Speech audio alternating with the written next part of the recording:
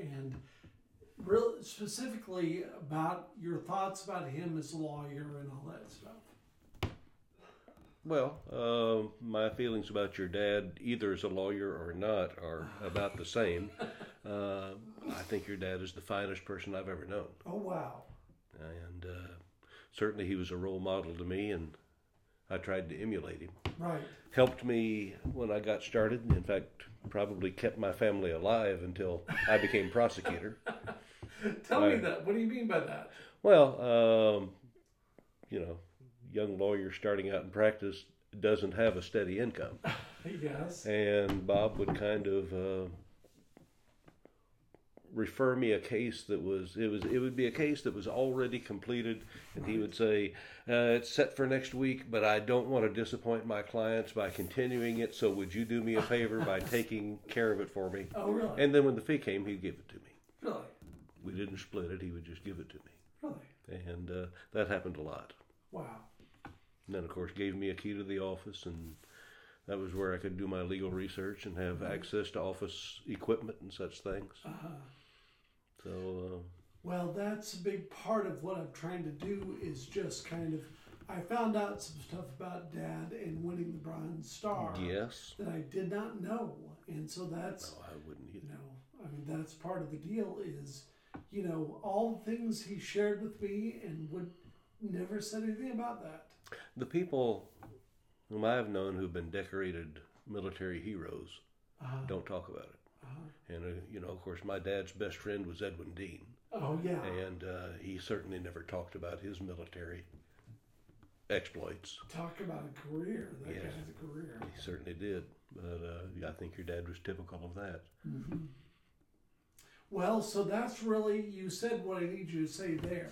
Okay. And so now let's move on to talking about your life and your adventures in Crane. Well, I got to sit down today with one of the funniest people I've ever met, my friend Bill McCullah.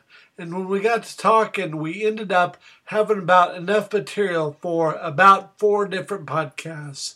And so I've cut this up into several different things, but I had so much fun talking about growing up in Crane and all the different stuff he was able to do in an era that now seems totally different than the one we're living in.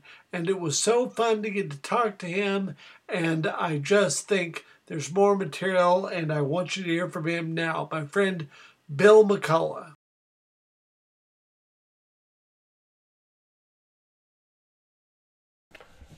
Crane was a great place to grow up.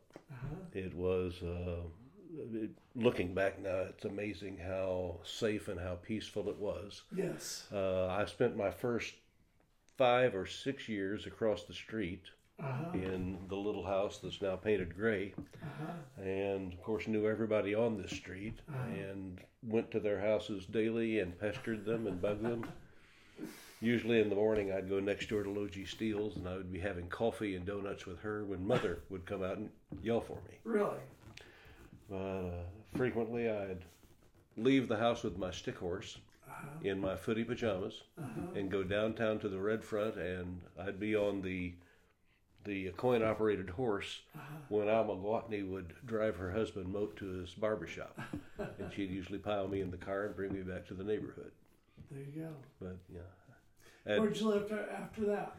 We went on around the bend to my grandparents' house. Yes. But they'd owned that since about, I think, 1918. Okay. After grandmother died, we remodeled it and moved in. And was that just you? And, tell me who was there. Mother, Dad, my sister Catherine, and me. Okay.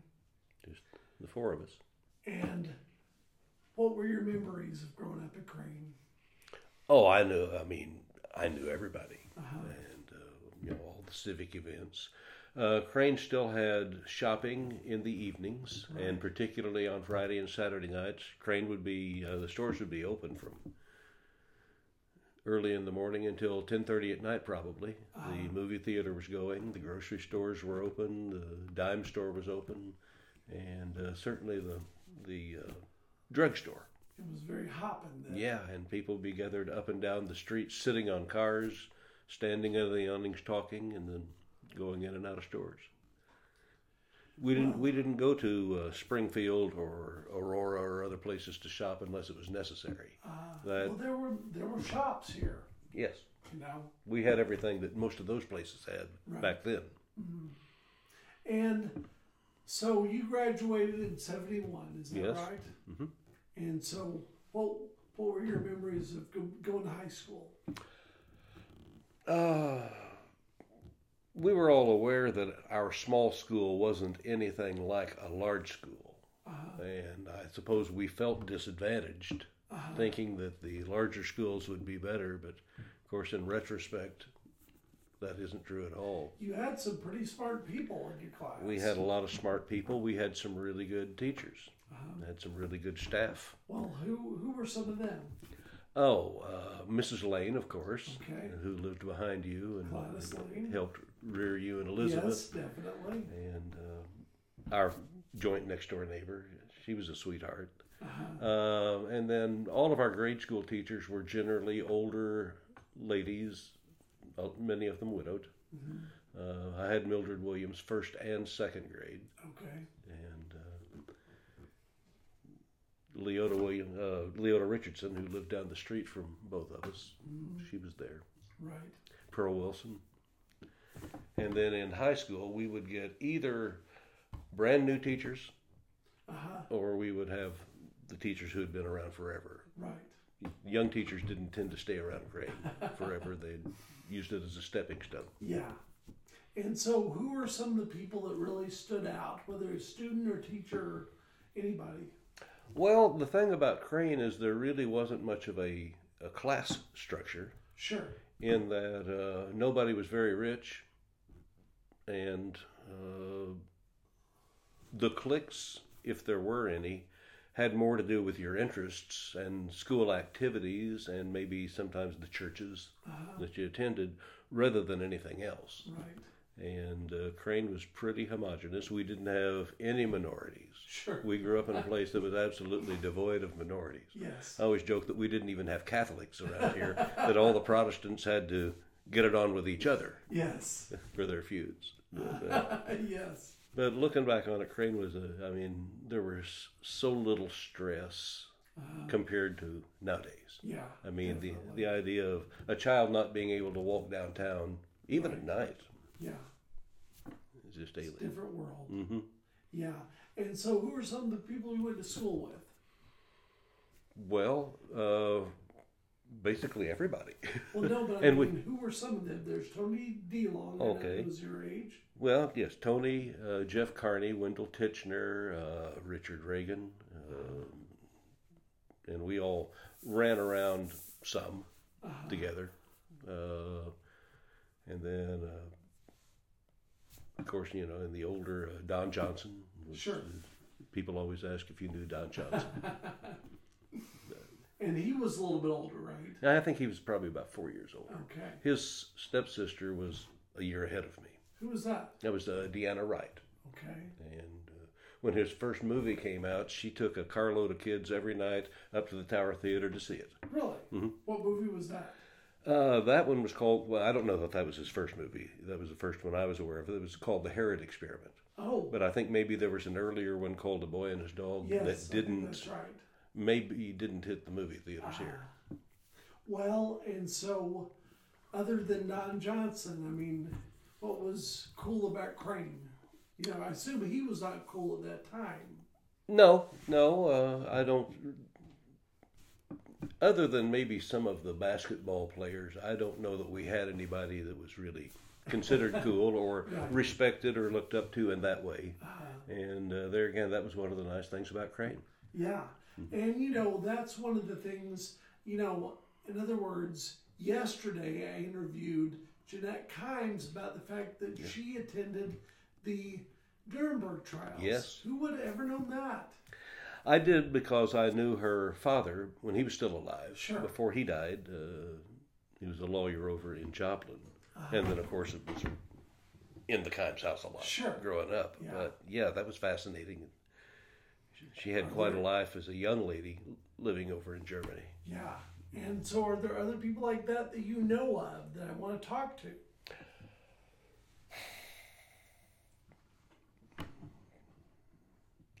I would have said Lauren Wilson, but of course he died. He lived 2 houses down from you. Sure. Lauren and Ruth had an interesting life. I don't know if Ruth's still alive in Springfield or not. Okay. But they did a lot of traveling and had interesting lives. Huh. It's very interesting to see how one of you takes you to another person, and talking to Bob Hackley was super fun, and everything. Well, of course, anything concerning Porter and Margaret. Yes, definitely. They were 2 of the most impressive people I've ever known. Definitely. What are your memories of them? Oh, I would go up there a lot. That was kind of an extended part of this neighborhood. That was around the corner, yeah. Yeah, just around the corner. But Margaret was so patient with me, and I talked so fast that she would never understand me. If one of their grandkids were around, she would make them interpret. She was fascinating. She was, I talk about her, like I just really want to hear about the things you remember about her. Well, she had quite a library. As I understand it, she received every first edition published by Random House, even when I knew her. Right. She'd been the Midwest editor of Random House, but she was a friend of Bennett Cerf, Dr. Seuss, Theodore Seuss Geisel, Max Schulman. I'm trying to think of some of the other big authors from the 50s. Sure. And occasionally, one of them would visit, not driving, but would get off the train in Springfield and call, and Porter would go pick them up and bring them down. That's a big idea about how big she was, I asked her about corresponding with him in the mailroom in New York, and she said that there was a secret symbol that you would put on the envelope that would pass it through, so it wouldn't get hung up someplace. But never did tell me what the symbol was. Well, and as I understand it, what did Hemingway say on the first edition? Well, when I was going through my Hemingway phase, I borrowed books, and one of them was Across the River and Into the Trees, and that was one of Hemingway's flops. Sure. And it was inscribed, "To Margaret Lucas, an excellent judge of a fine novel, please allow this poor specimen to pass unnoticed."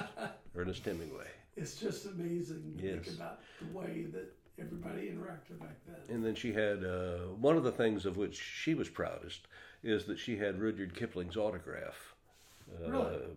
in a small frame. Huh. When Porter and Margaret would go out of town, they had they would take a bushel basket and put their treasures and keepsakes in it and take it down and put it in the bank vault until they got home. Wow. And so the Kipling thing was one of those things? Yep. What else was there? I don't recall. I really don't. But I do recall that. Well, tell me about him. What was he like? Porter? Yes. Oh, Porter was the kindest gentleman that you would ever care to meet. He was soft-spoken, pillar of the community, of course, long before I came along. Always gave everybody something at Christmas. Yes. Yes. He had been, I guess his obituary said the canning business that I was aware of, and that he was an early banker. And I think maybe because he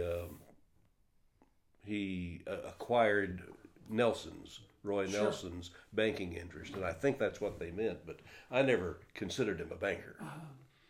Well, and he owned a lot of property. The reason this is Lucas Lane is because there was Porter Lucas and Willis Lane. Yes. And do you recall Clarence Lucas, Porter's brother? No. Clarence and Grace lived the next house up at the next street that goes back to the new subdivision. Okay. And that's a nice house that kind of looks like it's nicer than it would have thought about, 50 years ago or whatever. Yes. And so who are other people like that you were growing up in Crane with?